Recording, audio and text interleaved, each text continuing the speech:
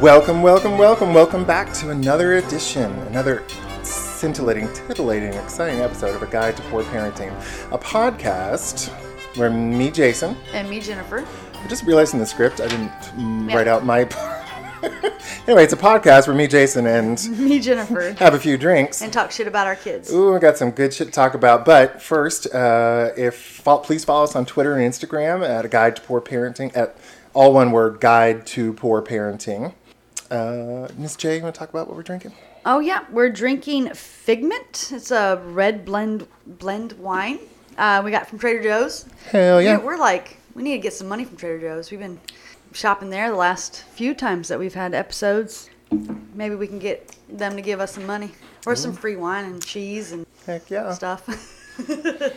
I'm going to have to go get some that pumpkin spice loaf you love so much. No, thank you. No pumpkin for me. I tell you what, I love doing the podcast, but doing them like towards the end of the year is so tiring because there are October and November and December is just packed. Yeah. We just have so much shit to do. Last weekend, we did the farm, right? The Pride Parade first. Yeah, did the Pride Parade, then we did the farm, then we recorded, and then we did a shit ton of your homework. Yep. Yay. And this weekend, yesterday, we did the Pride Festival, where we saw Eureka from Drag Race. Yay. And what else did we do? I think we did something else. Homework. Oh, yeah, more homework. And then this morning, we did brunch, and then doing the podcast. We got ahead on the homework, thank God. Yep. So it was getting tiring. Yep. Well, now we talked about how our week's going. Let's introduce our new guest. He's a good friend of mine named Pete. I'm not going to say your last name because I don't want to. Oh, do you want me to say your last name? You can try if you want. Okay, let's see. I think it's, I didn't put your name on here. I can't remember now. It's Casaboon. Casaboon, that's it. It's like I have it in my phone. I just can never remember how to I don't call you by your last name. I call you Mr. Casaboon. Ooh, calling Mr. Casaboon. But I met you because you and I did the improv class at Shenanigans. Right. And if any of our listeners remember Jessica and Kim from previous episodes, Kim and Jessica both run Shenanigans, but Kim was teaching the class with a friend of hers named Matt. The best therapy I've ever had in my entire life. It's a lot. If we weren't so goddamn busy, I would do more, but I feel like I just don't have time in the day. I love the classes, but like Zane and I wanted to do them, but they scheduled them so late in the afternoons on Sunday. Now it's hard for us to get dinner ready if we do it. So well, it's important to have your priorities and to make sure that whatever you do brings you joy and not like a sense of obligation. Yeah, I just miss doing the shows because Jennifer, I think you never attended any of the shows we did you? No, I wasn't able to. Yeah, it was during the week. Yeah. It was a free show, but they were a lot of fun. I always enjoyed them. It was amazing. I actually have done some different improv at another. I was talking about one retreat I just got back from a retreat before that too, and in that we did this type of improv that was very healing, and it was amazing. So I would love to try some different types of improv besides just ones that are more competition based. I never thought of that. Healing It's improv. Yeah, that does sound like fun. Yeah. Is it just like rattling stuff off the top of your head? So what you did was you told a story, and then 4 people got up and reenacted your emotions from that story. And you got to see somebody expressing your feelings through emoting and no words, just like, through whatever actions they did. Mm-hmm. And it was so incredible to both participate and see your story played out in front of you. That sounds really cool. Yeah. Maybe I'll teach a class at Shenanigans. I've actually have the name of the instructor and was going to talk to Kim and Jessica about him possibly coming because he's more than willing to come to Huntsville. And where's he located at? He's somewhere on the East Coast. I think it's Virginia. I believe that's right. Very cool. We talked about, now that they're doing the improv class for the kids, we talked about it for the kids, but I think you have to be 12 to do it, remember? I think that's what she said. Yeah. But they love our kids, Yeah. so they might let ours just kind of... Might let them squeeze through. Yeah. Yeah, well, the bingo, the family-friendly bingo show they do every month, we always try and volunteer for it just because the kids can come and they like the popcorn and the bingo's fun. Although it's like Wesley still struggles with reading, so it's like he struggles doing the bingo cards, and Clea helps him, and it's cute. And y'all just impressed me so much with your sense of family and what you've built here. I'm always so impressed when you allow me into your space. I'm always so thankful for being able to see that witnessed in physical form. Well, we love having you over. We wish we would have you over more. We're just damn busy. And we're grateful you come over. Yeah. Are you doing any more of those shows anytime soon? I think it's a practice tonight, so I'm planning on going, and then I'm in the He Said, She Said on Friday. I believe it's on my, at least my phone tells me a minute. Fine. What is He Said, She Said? Improv show. Well, it's like there's a movie that's showing, and you're like saying, you like make up your own script. Oh, okay. That sounds like fun. Yeah. I think so. Something along that nature, yeah. We should do since it's October, you should Hocus do Pocus. Rocky Horror. There you go. Make a better dialogue than what they have. Even though I love Rocky Horror, don't judge me. I love it, but So can I Yeah, tell so us. on this retreat, I've never really done drag before at all, but the last 2 retreats, both of them have a no talent show. Mm-hmm. So on this last one, I was asked to participate in a skit between like Judy Garland and Barbara Streisand, and I was Judy. So I didn't know they had a drag closet at this retreat. So I went down there and I put on this gorgeous beaded dress, and I'm standing at the doorway waiting to go in, and this guy that works at the retreat said, "Hey, do you know Marlena Dietrich?" And I was like, "Well, of course I'm gay. Of course I know who Marlena Dietrich is." He said, "That was her dress," and I was like. Oh my God! I didn't rip it, but it fit like a glove. I was like, "This is weird." 'Cause, I mean, it literally fit like a glove. I gotta say, that must be nice to be able to be so skinny that you can fit into Marlena Dietrich's I dress. looked kind of gorgeous, just saying. Yeah. And those legs, the doctor says they go all the way up. Straight to your ass. You're a mess, Pete. He checked. I bet, knowing you, I bet he did. Lord, a mess, sir. Yeah, I was at the law office the other day. One of the attorneys had been with the client, and she came up to me and she said, "Do you know what BDSM is?" And I said, "First of all, I want to say I'm proud that you came to me knowing that I would know what that was. I just want that to be a moment right now." I was like, I'm not going to get in trouble for telling you what this is since you asked. You asked. When's the first time you met Pete? Was it at one of the house parties we had? Mm-hmm. Okay. Yep. It was at when you had a lot of the improvers yeah. come over, Right. and they brought the White Claw, and yeah. you still have in your fridge. I I think. love how everything is No. like alcohol central. Yes.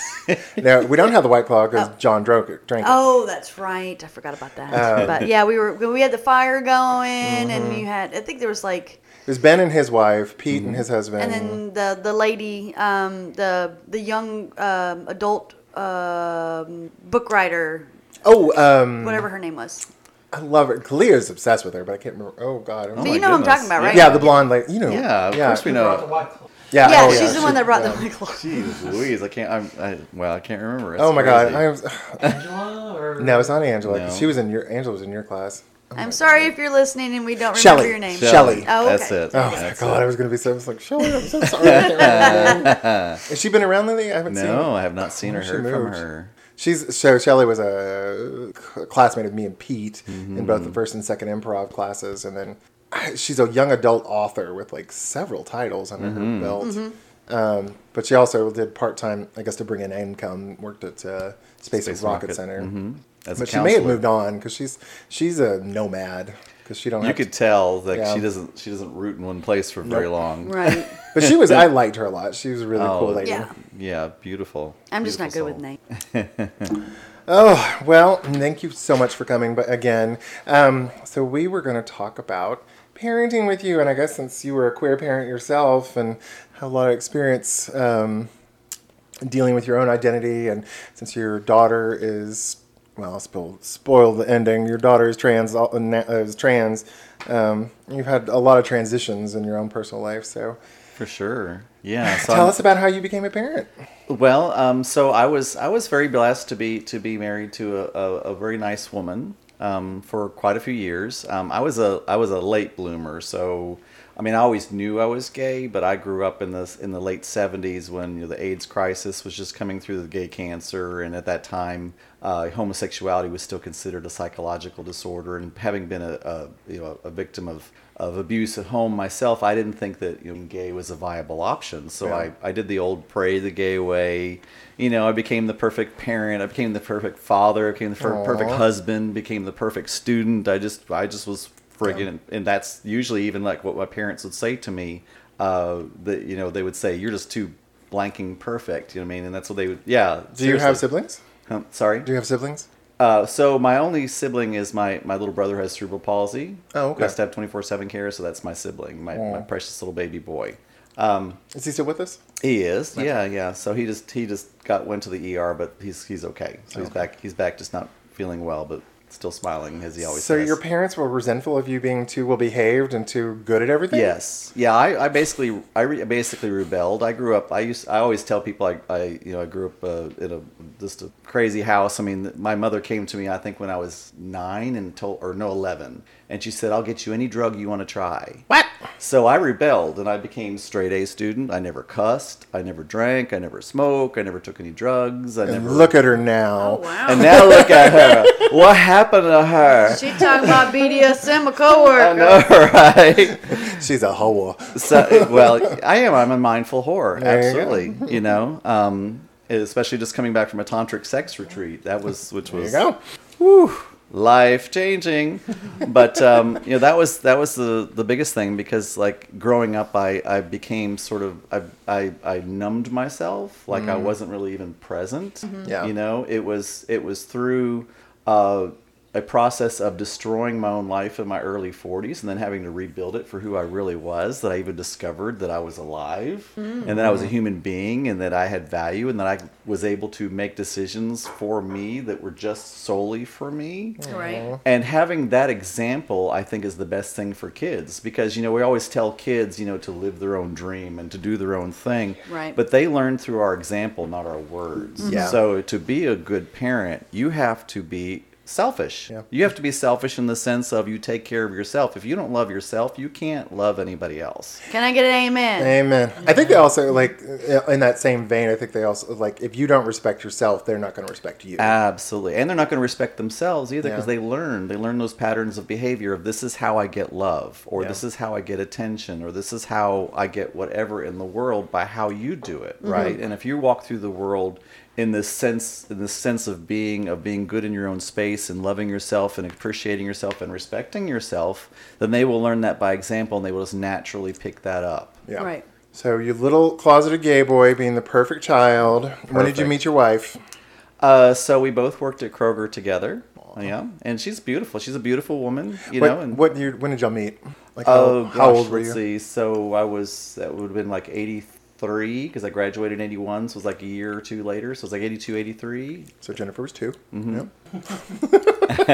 I wasn't going to say it. Oh, I'm old. I'm not aging. I'm like Tina Turner. I'm timeless. There you go. Hey, you fit in Marlene Dietrich's dress. You're fine. Yep. So 83, you met the future Mrs. Yes. Mm-hmm. You charmed her panties right off. Yeah, I mean, we were very. We had a great family. I don't know.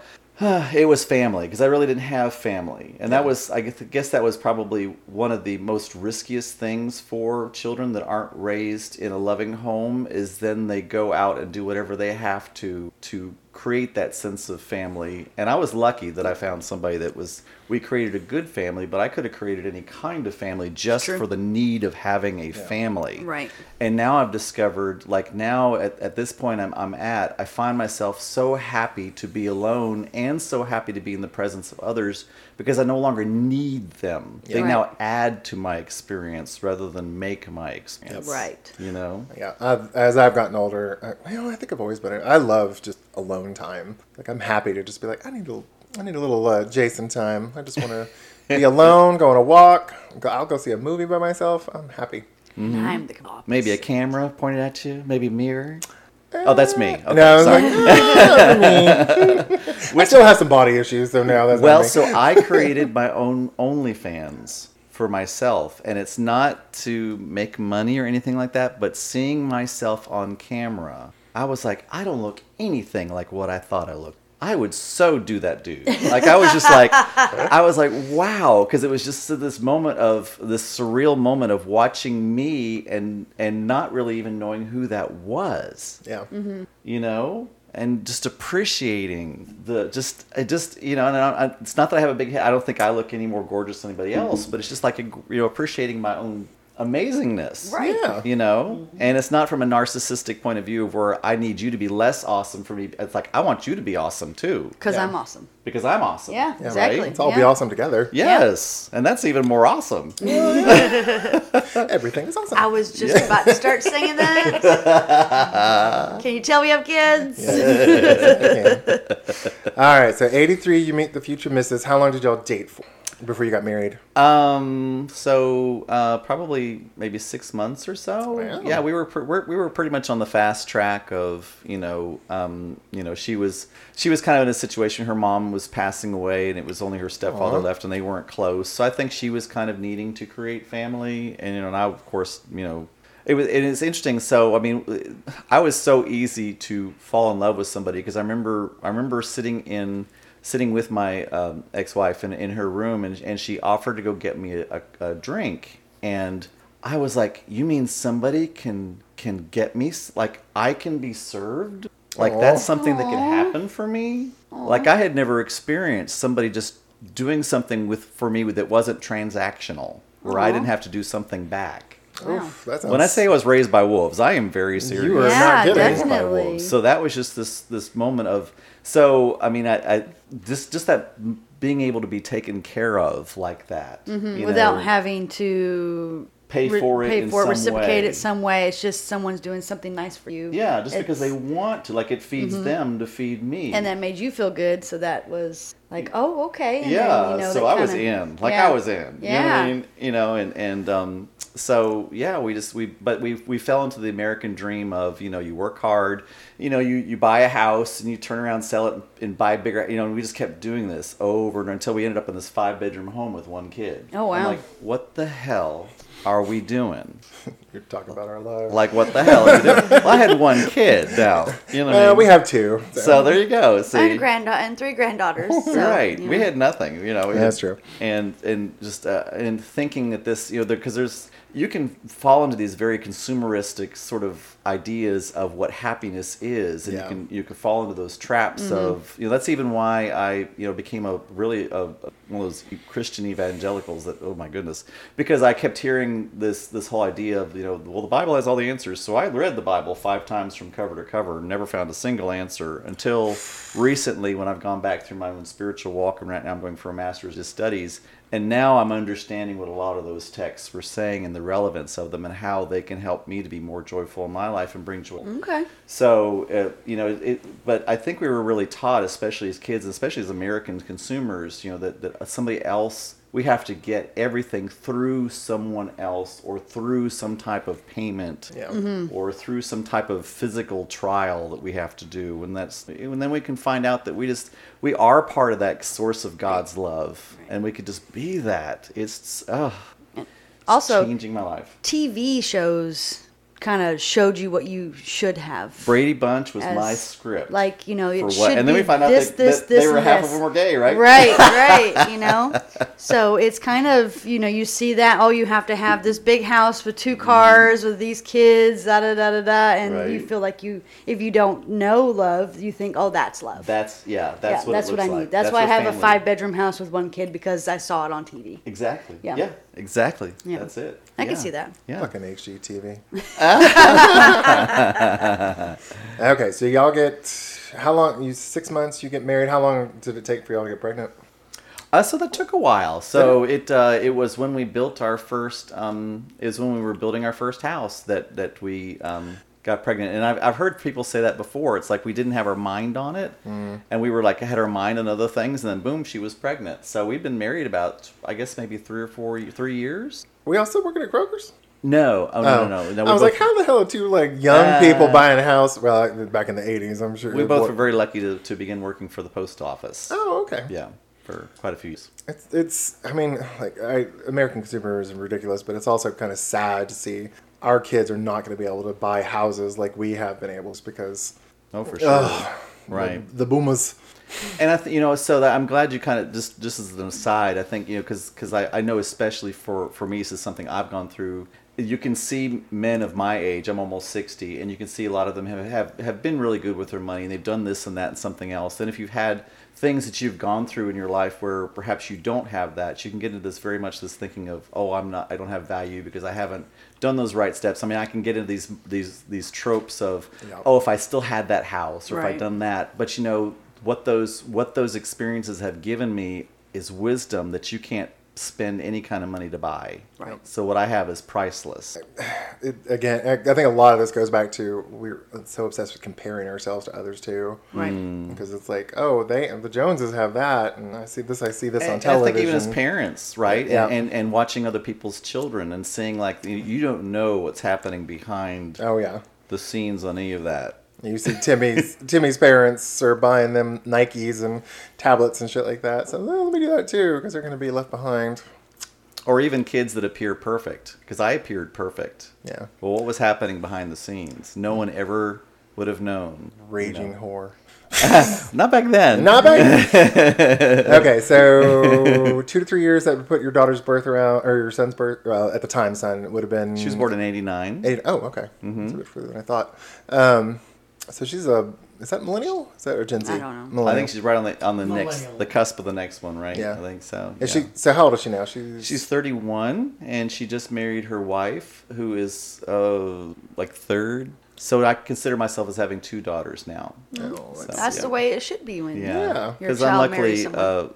Her parents had passed away here recently, so it's very easy for people to see dad energy with me. Mm-hmm. So like I tend to have a lot of kids and a lot of others, hey daddy or dad, they just think of me as father figure. So yeah, we've met your husband. Yeah, he's quite a bit younger. In fact, my daughter is older than he is. So wow, and that was never the plan, but that's the way it worked. Yeah, there you go. So she's born in 89. What was like early fatherhood like for you? My first memory, besides seeing this little cone-headed purpley thing covered in goo coming out, was the first poo. Because it just kept coming. I remember wiping that sweet little tuition and just coming out and coming out and like coming out and coming out. And I was like, when does this stop? Never. It'll take a break for a little bit and then it'll just start again. Yeah, it was amazing, right? And I remember turning to the doctors and being like, which one of y'all is going home with us? Because I know y'all aren't sending us home alone with this sweet little precious thing, assuming that we're going to know how to take care of her. But no, they sent us home alone. Yeah, those fools. And for me, my main thing for Heather was that I said yes every time I could, and I gave her. No, who's Heather? Heather's my daughter. Daughter, okay. Yeah. So I wasn't sure if it was the wife or your daughter. So sorry. Yeah. And I gave her responsibility as early as I could. I finagled a way to give her a credit card when she was 13. And it really taught her it was more of a debit card type of situation, but it gave her an idea of what money was.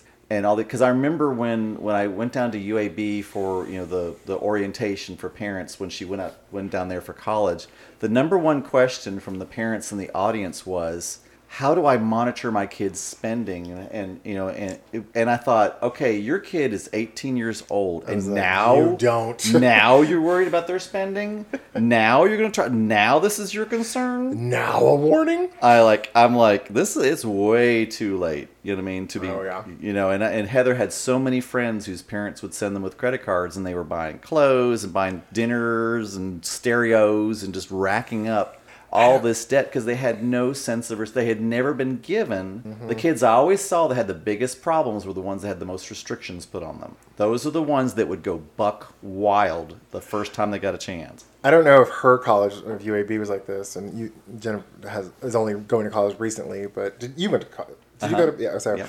When I was in college, they would have fucking credit card tables around campus. Come sign up for a credit card, and I did that. And I would have it maxed out constantly, get a little bit of money, pay it off. It's amazing the life lessons that we're not taught. Yeah. Like with money, and it's crazy. These very important things, and like how to see yourself and self-respect. Right. Yep. These things that like change the way you look at everything. You know what I mean? Rather than can you add 2 plus 2, which I have a degree in math, so I think math's amazing. But there are other. She's a sister because I got a degree in math too. Oh, all right then. Let's add some stuff. Let's do some logarithms. I'll integrate over your curve.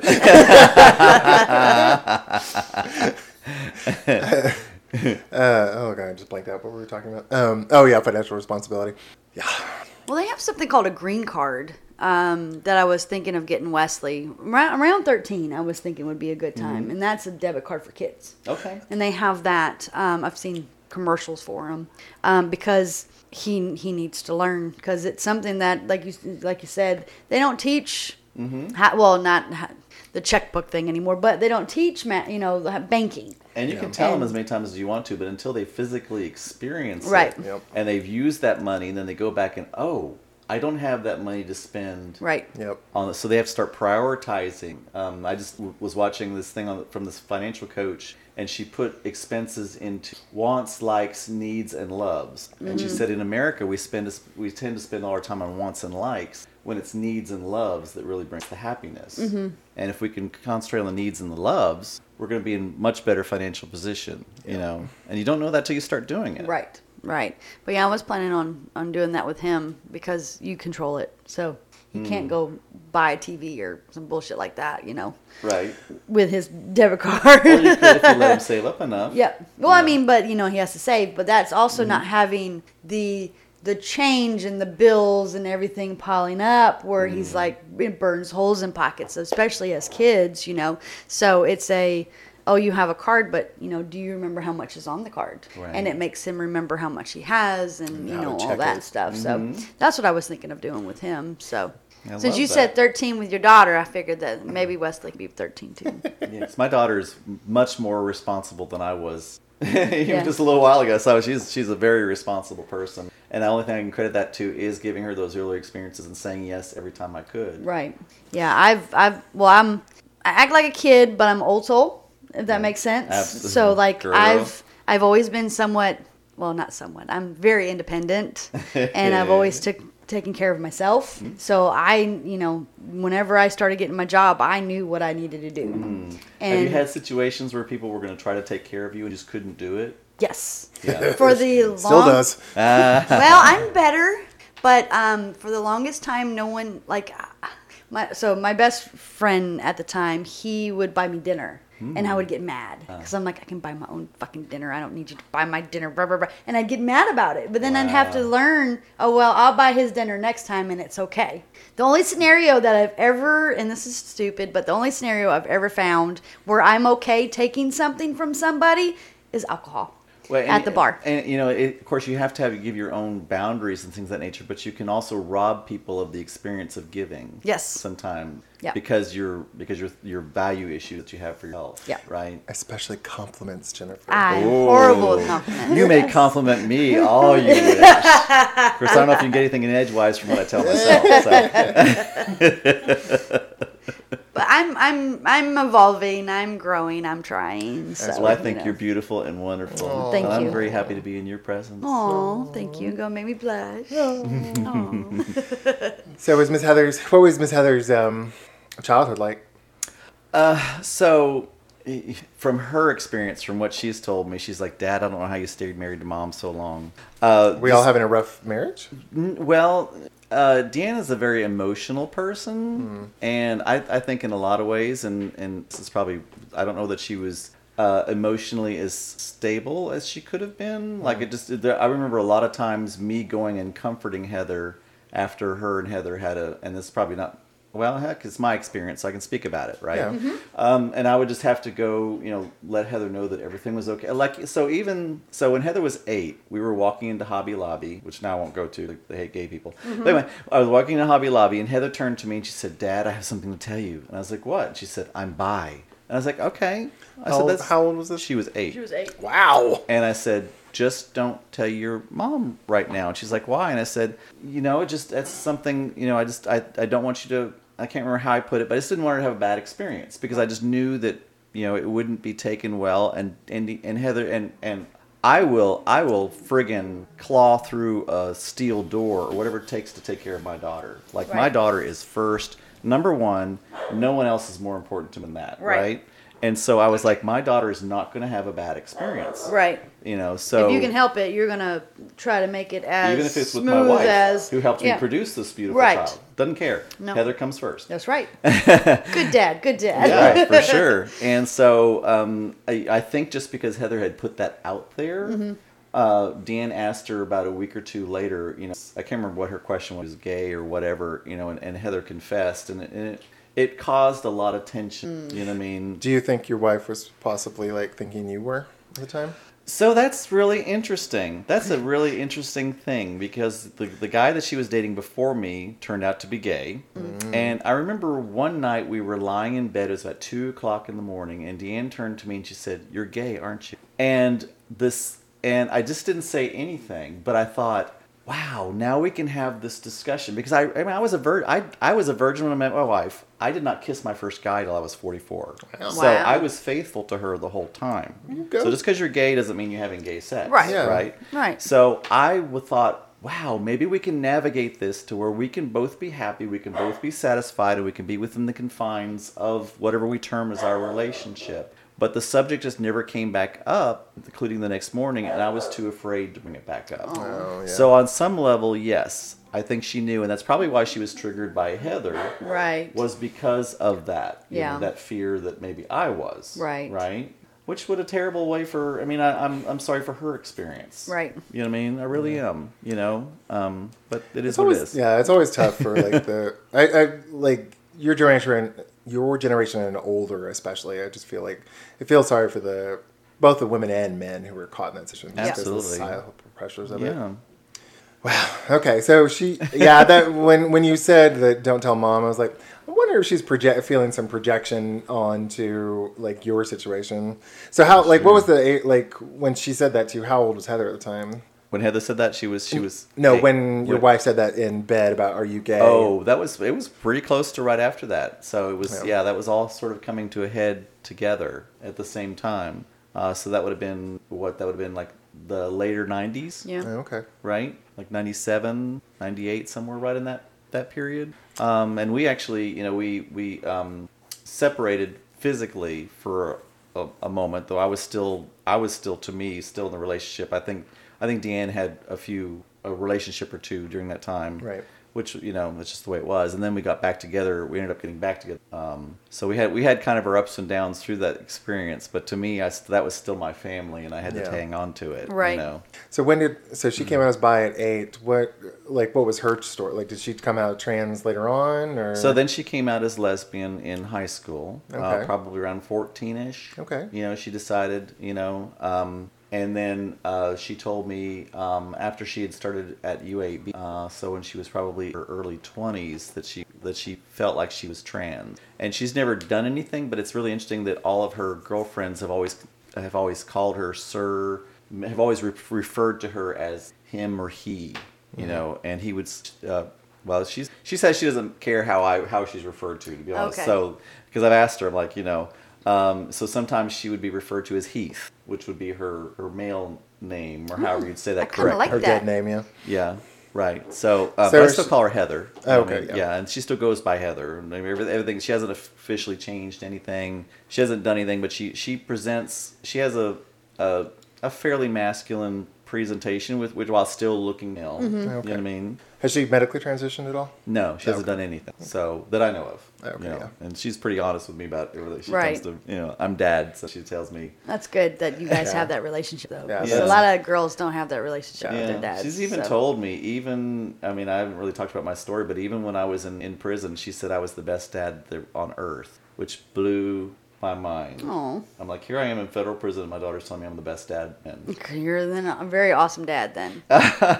Because you're not there. You're somewhere else, and you're Right. still an awesome dad. That's Right. great. Yeah. Yeah. Well, what an awesome daughter, too, to True. be my support system. True. So yeah. How did your wife handle it when she came? Or so when she came out as lesbian at 14. When was the coming out as trans? That was 20s. college, like in 20s? 1920, Yep. Okay. something of that nature. And y'all had. I think she's been re-triggered every time. I think from the outside perspective, I can't speak for Deanne, but I mean Right. from what I saw, What you've observed, from what yeah. I observed for her, it seemed like it was trauma. And it just kind of brings back up trauma. I mean, here recently, when Heather was getting married to her new wife, Deanne had this whole thing about still being mad at me for being gay, and that it was like holding her back. And I'm like, well, gosh, I gave you the house, and you're married to the man you're having an affair with me. I mean, I don't understand. You have a beautiful life. You work in the job you always wanted to go to, that we sent you to college for, and like from the outside, you have everything. I've done everything, and I realized that. At that point, it was this point of I energetically know that something can't come at you unless you're holding part of it. Right. So it gave me the chance to realize that I was still holding shame over it, and so it was a wonderful gift because it gave me a moment to reflect on myself and say what part of me needs healing, and told that you can release that. I mean, whether it was right or wrong or whatever, to forgive myself and get over that shame of it and move forward, and to express it authentically to others so they don't have to go through that shit. Right. It's a lot. Yeah. It's a lot, yeah. But but I'm so blessed. I am so thankful for everything I've been through, because it's made me who I am today, and I've seen the impact when I'm vulnerable and authentic about my story that it's had on other people. Yeah. And that is such a blessing to me Right. that I get to experience. Sorry. That's okay. It's just you beautiful. Just let it out. Yeah. Therapy. Yes. There you yeah. go. Oh yeah. Look at y'all podcast being therapy and all that kind of stuff. Parenting. I mean, that's that is the reason we started this podcast, because parenting is hard, Right. and it's like So hard. And we have friends that don't have kids, and like I have this one friend, Ken. If you're listening, I know you're not, but you don't give a shit about. But if I say one whiff of a complaint about being a parent, he's like, "Well, you chose this." I realize Ouchie. that. I was like, I realize that. I'm just venting. Like, this is just like, I love my granddaughter. I love my son. They drive me insane sometimes, and parenting is hard. Right. I just want to vent. And So when he vents about like he's gained 10 pounds, we're like, well, you chose that. yeah, I'm like, motherfucker, you chose that ice cream. Yeah. Or he starts complaining about his young friends. He can be like, you chose that. See, Yeah. I was gonna say that can come right back Yeah, at you. yeah. He who lives by the sword dies by the sword. Yeah. That's right.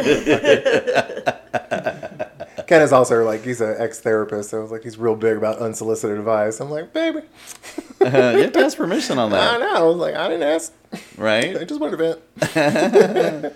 Oh man, so she comes out in early 20s. So you said you separated at 17 when she was 17. Mm-hmm. How did like that? I mean, obviously the marriage fall apart, but like how was like the ex-wife and Heather? How did they handle were they like finally? Oh, for me coming out? Well, yeah, you coming out and the marriage ending. So I'll tell my coming out story with my daughter. Yeah. There you go. So Deanne had moved in with her to-be husband. So I was in the house by myself. This was right before. This is probably about a few months before I went. So I was there by myself, and Heather came to the house, and I had the front door and I had the screen door locked. Because she had a key to the front door because I had a gentleman call her.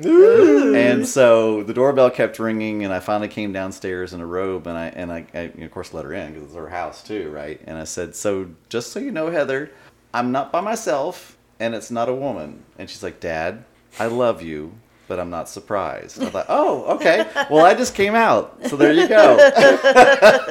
Good for you. Good for you. And good for her, too. Like, Yeah. just to be like, okay. Yeah, she was just like, it's, Accept your happiness. Yes. yeah.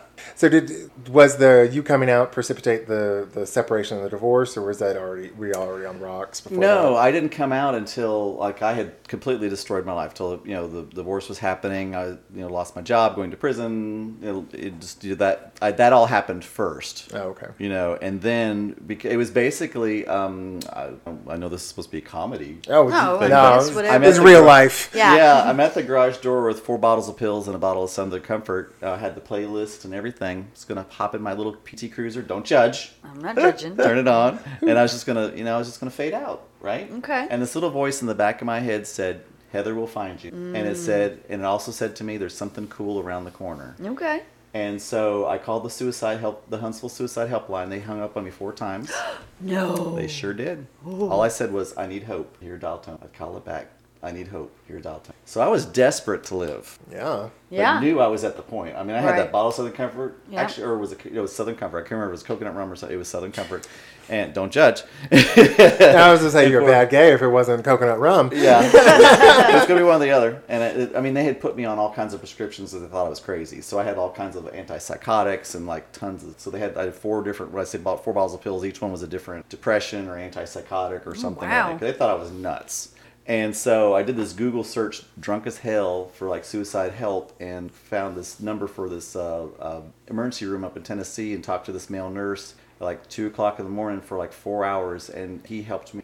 Aww. And I'm so so glad he did. Yeah, I am. Thank you. I am too. Thank you for that. That means I'm doing good. But I had the idea. You can step out at any time, but you can't step in. And then the other thought came to me: if you've really lost everything, you have nothing left to lose. Right. So why don't you just rebuild it the way it's authentic? And if it just gets to be too much, the P2 Cruiser's still there. They're still gonna think you're crazy, right? And you can still get Southern Comfort. I mean, it's there. Yeah, that's true. It's there. Yeah. So but that path towards authenticity, and that opened up the door to spirituality for me, where the God sense came in me, and I understood my place in the universe and who I was and who everybody else was. I mean, it was a little overwhelming, but it was the most amazing, and it's made me who I am today, and I am so friggin' thankful for every single experience. I wouldn't take away a thing. That's awesome. Because I really, really dig me. Yeah, me too. We like you too. Aww. Yeah. Shy. I'm so shy. So how's your relationship with your daughter and the ex-wife nowadays? So, ex-wife, we agreed to disagree. The last time we spoke, she called me a bitch, which was the most gay-affirming thing she's ever done for me. I'm a bitch, baby. Yes, queen. But it's important to me for Deanne and I to get along because it affects Heather. Yeah. Right. You know what I mean? And I understand Deanne's pain, and I understand that I contributed to that. Yep. I mean, we all do the very best we can in the moment. Right. We do our very best. Even abusers are doing the very best that they can do in the moment. That was the hardest thing for me in therapy, was to understand that my abusers are doing the very best thing in their moment, right? And allowing that point of forgiveness. So, I will always love Deanne. She's an amazing person, amazing woman, and she birthed the most gorgeous, human being that we bless the earth with in the entire world. You know what I mean? And Heather, so Heather always comes to the things that I've gone through in my life quicker than I have. So right now she's having some spiritual things. She's always had this very logical brain, you know what I mean? And I do too, because I have a math degree. Right. But then like when things start happening around you that you can no longer like put not logic see. to it. Yeah, put logic to. Mm-hmm.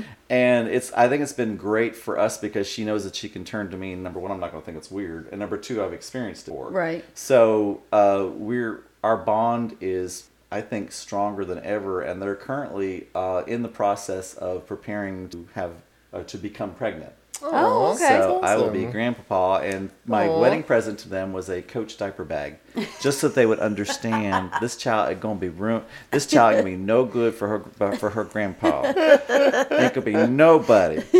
Nobody could be good enough for her except for grandpa. That's hilarious. So she went to where does she live now? They live in Alabaster, which I really wish Is that Alabama? Yeah, so okay. it's about 30 minutes below Birmingham. Oh, okay. So it's about a 2-hour drive, and I really like them to move closer, because especially if you have a baby, I'm going to want to, and they said, well, we want you to come help as much as, like, yeah, but you're 2 hours away. Right. So logically speaking, I would really, because they're both in healthcare, I'm like, y'all could move back to Huntsville, just saying, and we'd be close, but we have lots of hospitals here and everything else. Yeah, but they just love that Birmingham area. They love Alabaster because it's kind of a residential residential, bedroom community type, so it's quiet. They have a bigger yard than they would normally have, and that kind of thing. Shit, so come to this neighborhood, we got some giant fucking yards. So yeah, she married a beautiful young woman that really supports her, and so they're really getting they're rocking it. That's awesome. Yeah, that's great. Really rocking it. Oh, I'm glad it ended on a happy note. And Yeah. and nowadays that you're out and proud and out of prison and have a healthy child and somewhat okay. How's your life been lately? Oh my goodness. I can't believe it can get better. And it does. I mean, I just came back from 2 workshops. I guess I'm like, oh my God, I got back crying from the first one. I'm like, I'm going to another one next week. What am I thinking of myself? But it just unlocked all these doors in myself. I found out I found out my mission in life. I found out why I'm here. And I was telling y'all earlier about the experiences of having some amazing joys right next to some amazing sorrows, and understanding that I can maintain a sense of peace in both of them, Right. to where I can understand the joy that's possible in both experiences. Right. I mean, if you feel deep sorrow, it's because there's something that you really love. Right. Right? And if you didn't love anything, you'd never experience sorrow. True. So the ability for us to have love and to have something to love, that's an amazing blessing right there. And I became just bosom buddies, soul buddies with amazing men up there, and it's changed my relationship with my body, with myself. I used to be very transactional. That's the way I was built, and I think in the States, especially for gay men, we're taught to, like, I would rate people on whether or not I'd fuck them. Like I would think see that's somebody most get people, hired right? for a job, and I'd be like, "Why did they hire him? I'd never fuck him." and that would be like an immediate thought, and I'd be like, "That is sick as hell." But that would be where my brain was. Like Right. that was just the first thing I'd think. Like, was that if you got you only got something good based upon your looks, Right. and whether you're fuckable or not, Right. Well, if you've been suppressing yourself for years too, Yeah. it's like that's the only thing on your brain probably Yeah. too. Yeah, but this weekend, I mean, part of a lot for me, a lot of the experience was to find love in everyone you met. And I mean, there were men there with like 75 in wheelchairs, and then there were 25-year-old gorgeous men, and to be able to look in the eyes of a 75, whatever, look in the eyes of somebody that maybe at first you wouldn't be attracted to, or maybe you were kind of concerned that they might be attracted to you, Right. and to be able to express through your eyes that they had value and they had worth, and to find something to love inside of them was transformational. Because now I know that my mission in life is to show unconditional love in every moment, to ask, what would love say? What would love think? What would love do? And that doesn't mean I'm giving over all my money. Right. It doesn't mean I'm a pushover. Right. Because a mama bear who protects her cub, that's love too. Right. Right? You know what I mean? So As love Jennifer isn't knows. always Yes. pretty. No, it's not. no. But just be able to to do that. I hesitate to tell you how that really came through, because it's kind of I spiritually I'm probably very out there. Yeah. I mean, I don't know. You do whatever you want to do. Okay, so You're our no guest, judge- Pete. However much Hey, you well, want. I'm vulnerable. I just like, I don't want to freak anybody no out. judgment. I don't think you're gonna freak she be what anybody out, but, she is who she is, Well, right? we'll just say this: if you don't want to hear Pete's story, then just like fast forward maybe like 30 Yeah. seconds, a minute. There we go. That something was it. like that. There you go. So years ago in a meditation, a lover from a past life came to who tells me to call him Paul, which I found out later it's because we were on a plane of existence that I can't vocalize his name. That's why he goes by Paul. Okay. So during this experience, one of the first true tantric workshops, my partner was somebody that looks very much like Joe, my husband. So it made me comfortable. Like Okay. I was Right. comfortable in that space. Right. And oh goodness, getting shivers. Paul came through to me through this young gentleman in the most physical way that I've experienced in his body. And basically our story, Paul's and my story, was Paul got sick and I got scared and I left. When I came back, he was dead. And I've carried this guilt through many lifetimes. And that's the Wow. interesting thing about guilt and shame is and anger.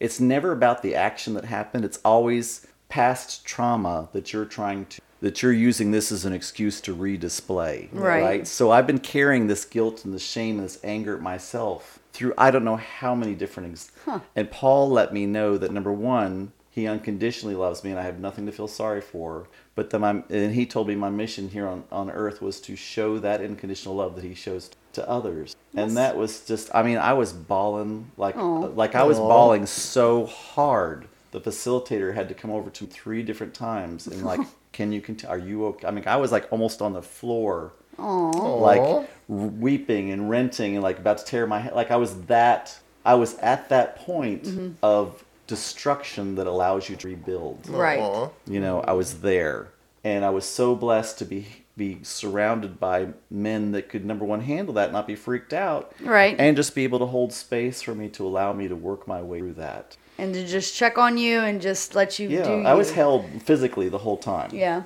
But then to have so many that just came over, and even through the day later would come over and just and that's the great thing is I've learned now how you know, it's not like I stay in that space. Like right. I can move into joy, which may sound psychotic, but you know, I can move into these other spaces really, really quickly because I'm allowed to let that go. Right. I'm not going to suffer in it. I'm going to experience it. But experiencing isn't suffering. Suffering is holding on to it, not letting it go. Right. I let it go. Yeah. And just, just words can't express. Well, I mean, I think you did a pretty good job. Yeah.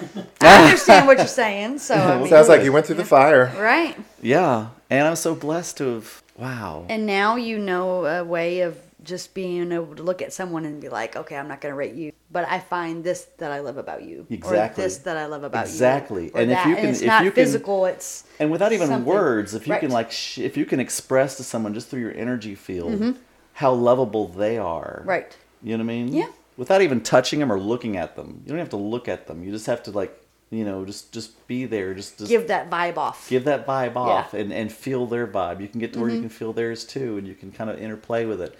It's super sexy. Oh. Ooh. I know. I was at the gym today, and I was passing by a guy that was doing. He was on the machine, and he was just this male energy was just like coming, and I just like walked by, just like wafting it. I was like, oh my goodness, girl, where are my pearls at? I need to clutch. I'm having the vapors. About to break down again. I know, it's delicious.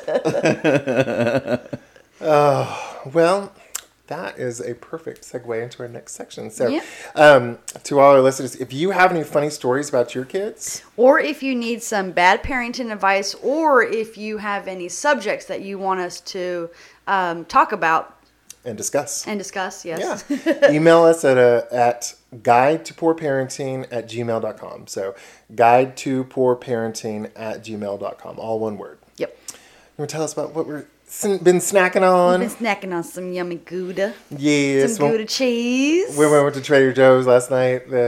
I saw the wine. I was like, oh, that looks interesting. It said, enjoy with smoked Gouda. Like, we wouldn't mind smoked Gouda. But yeah, we just got some Gouda.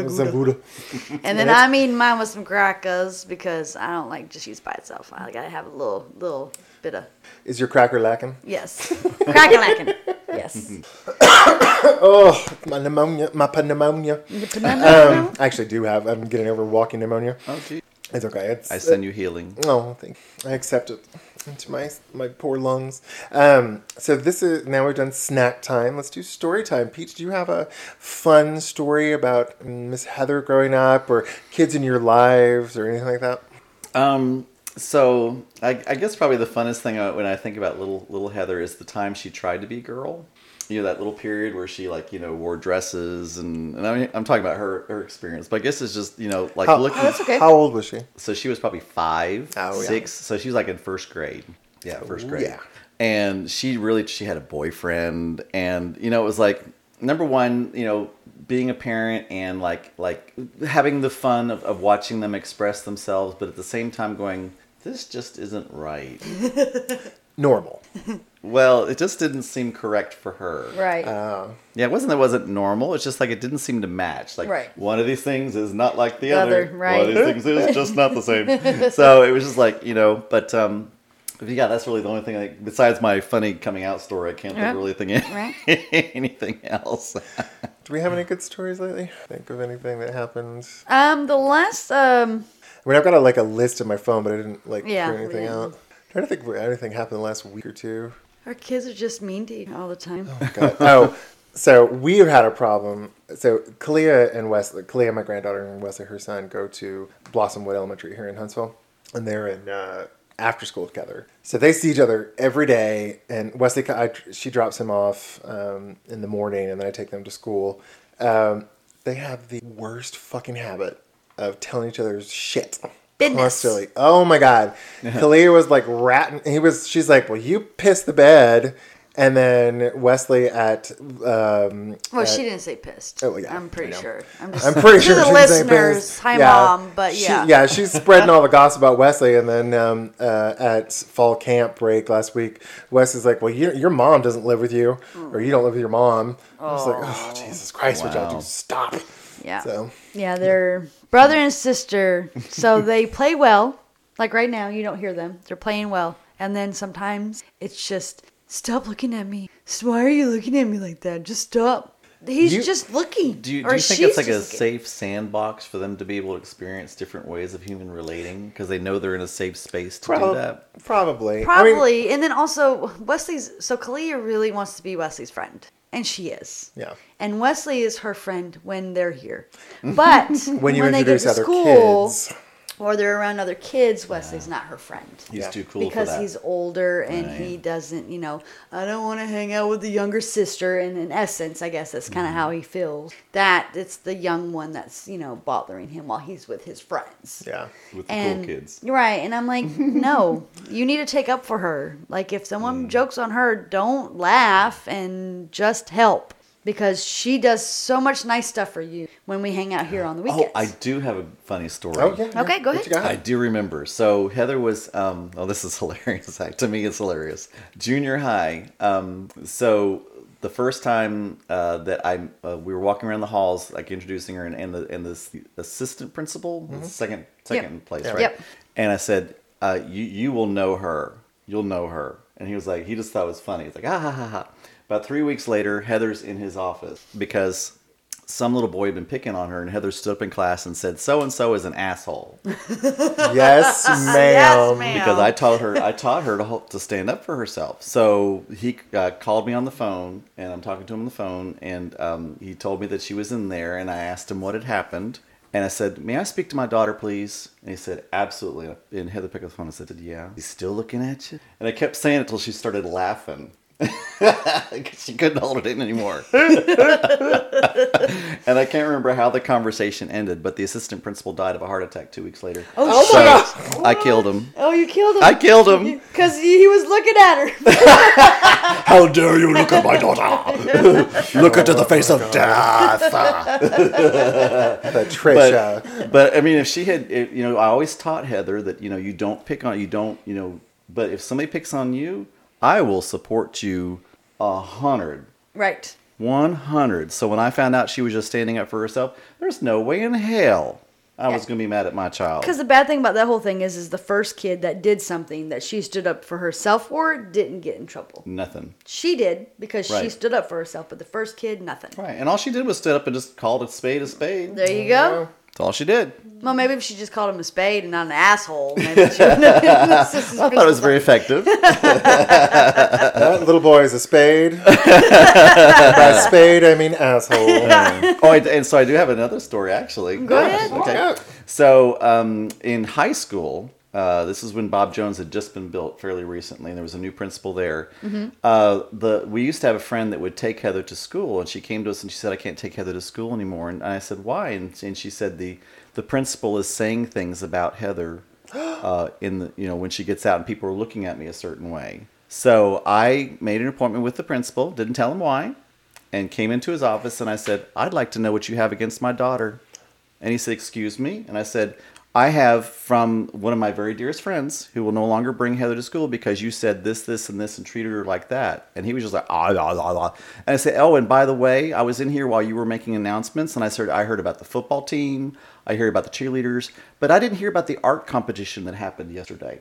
I didn't hear about anything else besides the football and the cheerleaders." And I said, "I think that's very interesting." Mm-hmm. And the next day, Heather came up to me and she said, the principal came up to me. I was like, oh, did he? And she said, and he congratulated me for being in the art school, the art show. And I was like, oh, did he? Okay, because I didn't tell her I went. Right. I didn't tell her I was going, and I didn't tell her I went. Huh. Good dad. And I still didn't tell her. Yeah. Is that principal dead from a heart attack? Yeah. I guess he was too young, but he were a little cute. We might have had a little, nothing but about 2 weeks in the dungeon with a St. Andrew's cross wouldn't have fit. Hey, there you go. That's good therapy, girl. There you go. Pete, the killer of principals. I know, right? Oh, this is www.killtheprincipal.com if you want my services. There you go. Allegedly. Allegedly. Oh, this has been so much fun. Thank you so much for. Oh. Okay, I'm drunk. Thank you so much for coming out, Pete. This has been fun. I'm coming out. Who knew I had another coming out to do? What? More. There There's you more. go. There's There you more. go. There's always more. Oh, well, thank you. And thank you to all our listeners, all 4 of you, for listening to A Guide to Poor Parenting. If you like our podcast, please give us a 5-star rating on whatever platform you're listening on. And if you don't like our podcast, just like we tell our kids, when they whine about one of them won't stop looking at the other one. Tough shit. Bye. Bye.